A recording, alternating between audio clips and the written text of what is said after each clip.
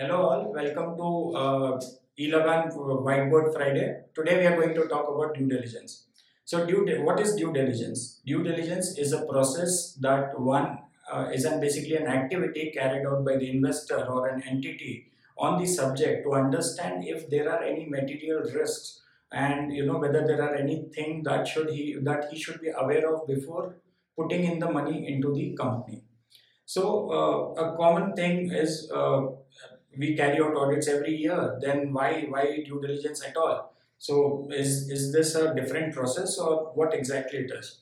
So basically, an audit entails only commenting on the financial statements of the company, which is like you can say whether the financial statements, the very format of it is as per the law or not, and whether it gives you a true and fair view or not. But when you are investing money, when someone is investing money into the company, obviously he is going to be more interested in knowing more than just true and fair view. He would also like to know, whether this profitability that is declared is going to be sustained over a long future or not, or even the how the trend has been over different period of time, whether how economic activities have affected the growth of the company and stuff.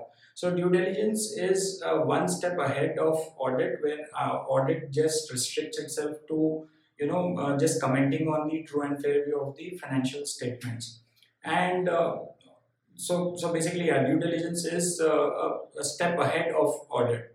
So now, what are different types of due diligence that one usually undertakes? Are business due diligence, one is financial due diligence, and the legal due diligence. While there can be thousands of other due diligences that can happen, but broadly these are the three most common due diligences that happen.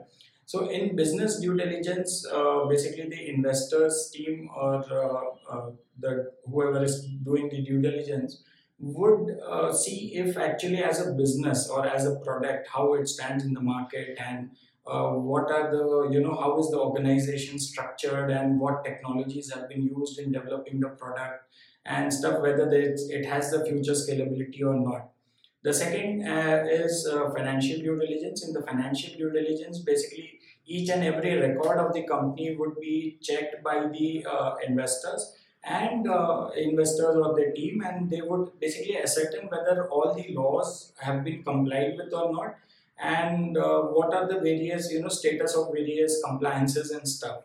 The third is their legal due diligence. In legal due diligence, basically the investors team would like to understand if there are any open litigations or if there are any agreements that could come to bite them later, or if there are any clauses which prevent them from funding.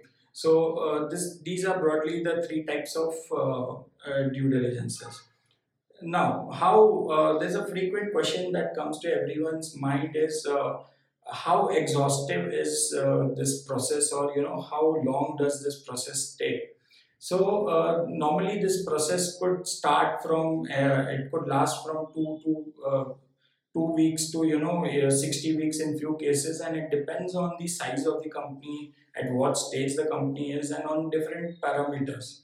And also in an ideal scenario, you can say it would be done within 4 to 6 weeks. That's an ideal scenario, given everything is clean and there are not many things open. So these are the timelines. And now, so one question is like, should you try to hide facts if you are aware of anything? Well, it could raise a serious question on your corporate governance if you are trying to hide some facts, and it is not at all advisable. Actually, once you have signed the term sheet, then you can always do an internal due diligence to see where do you stand in terms of the questions asked and whether you are compliant with it or not. And that is what we advise to everyone, that carry out your internal due diligence on a periodic basis to just understand where do you guys actually stand in terms of this. So that is it for today. If you have any questions, drop us an email at hello@eLagaan.com, and do check out our open source documents on our website. Thank you.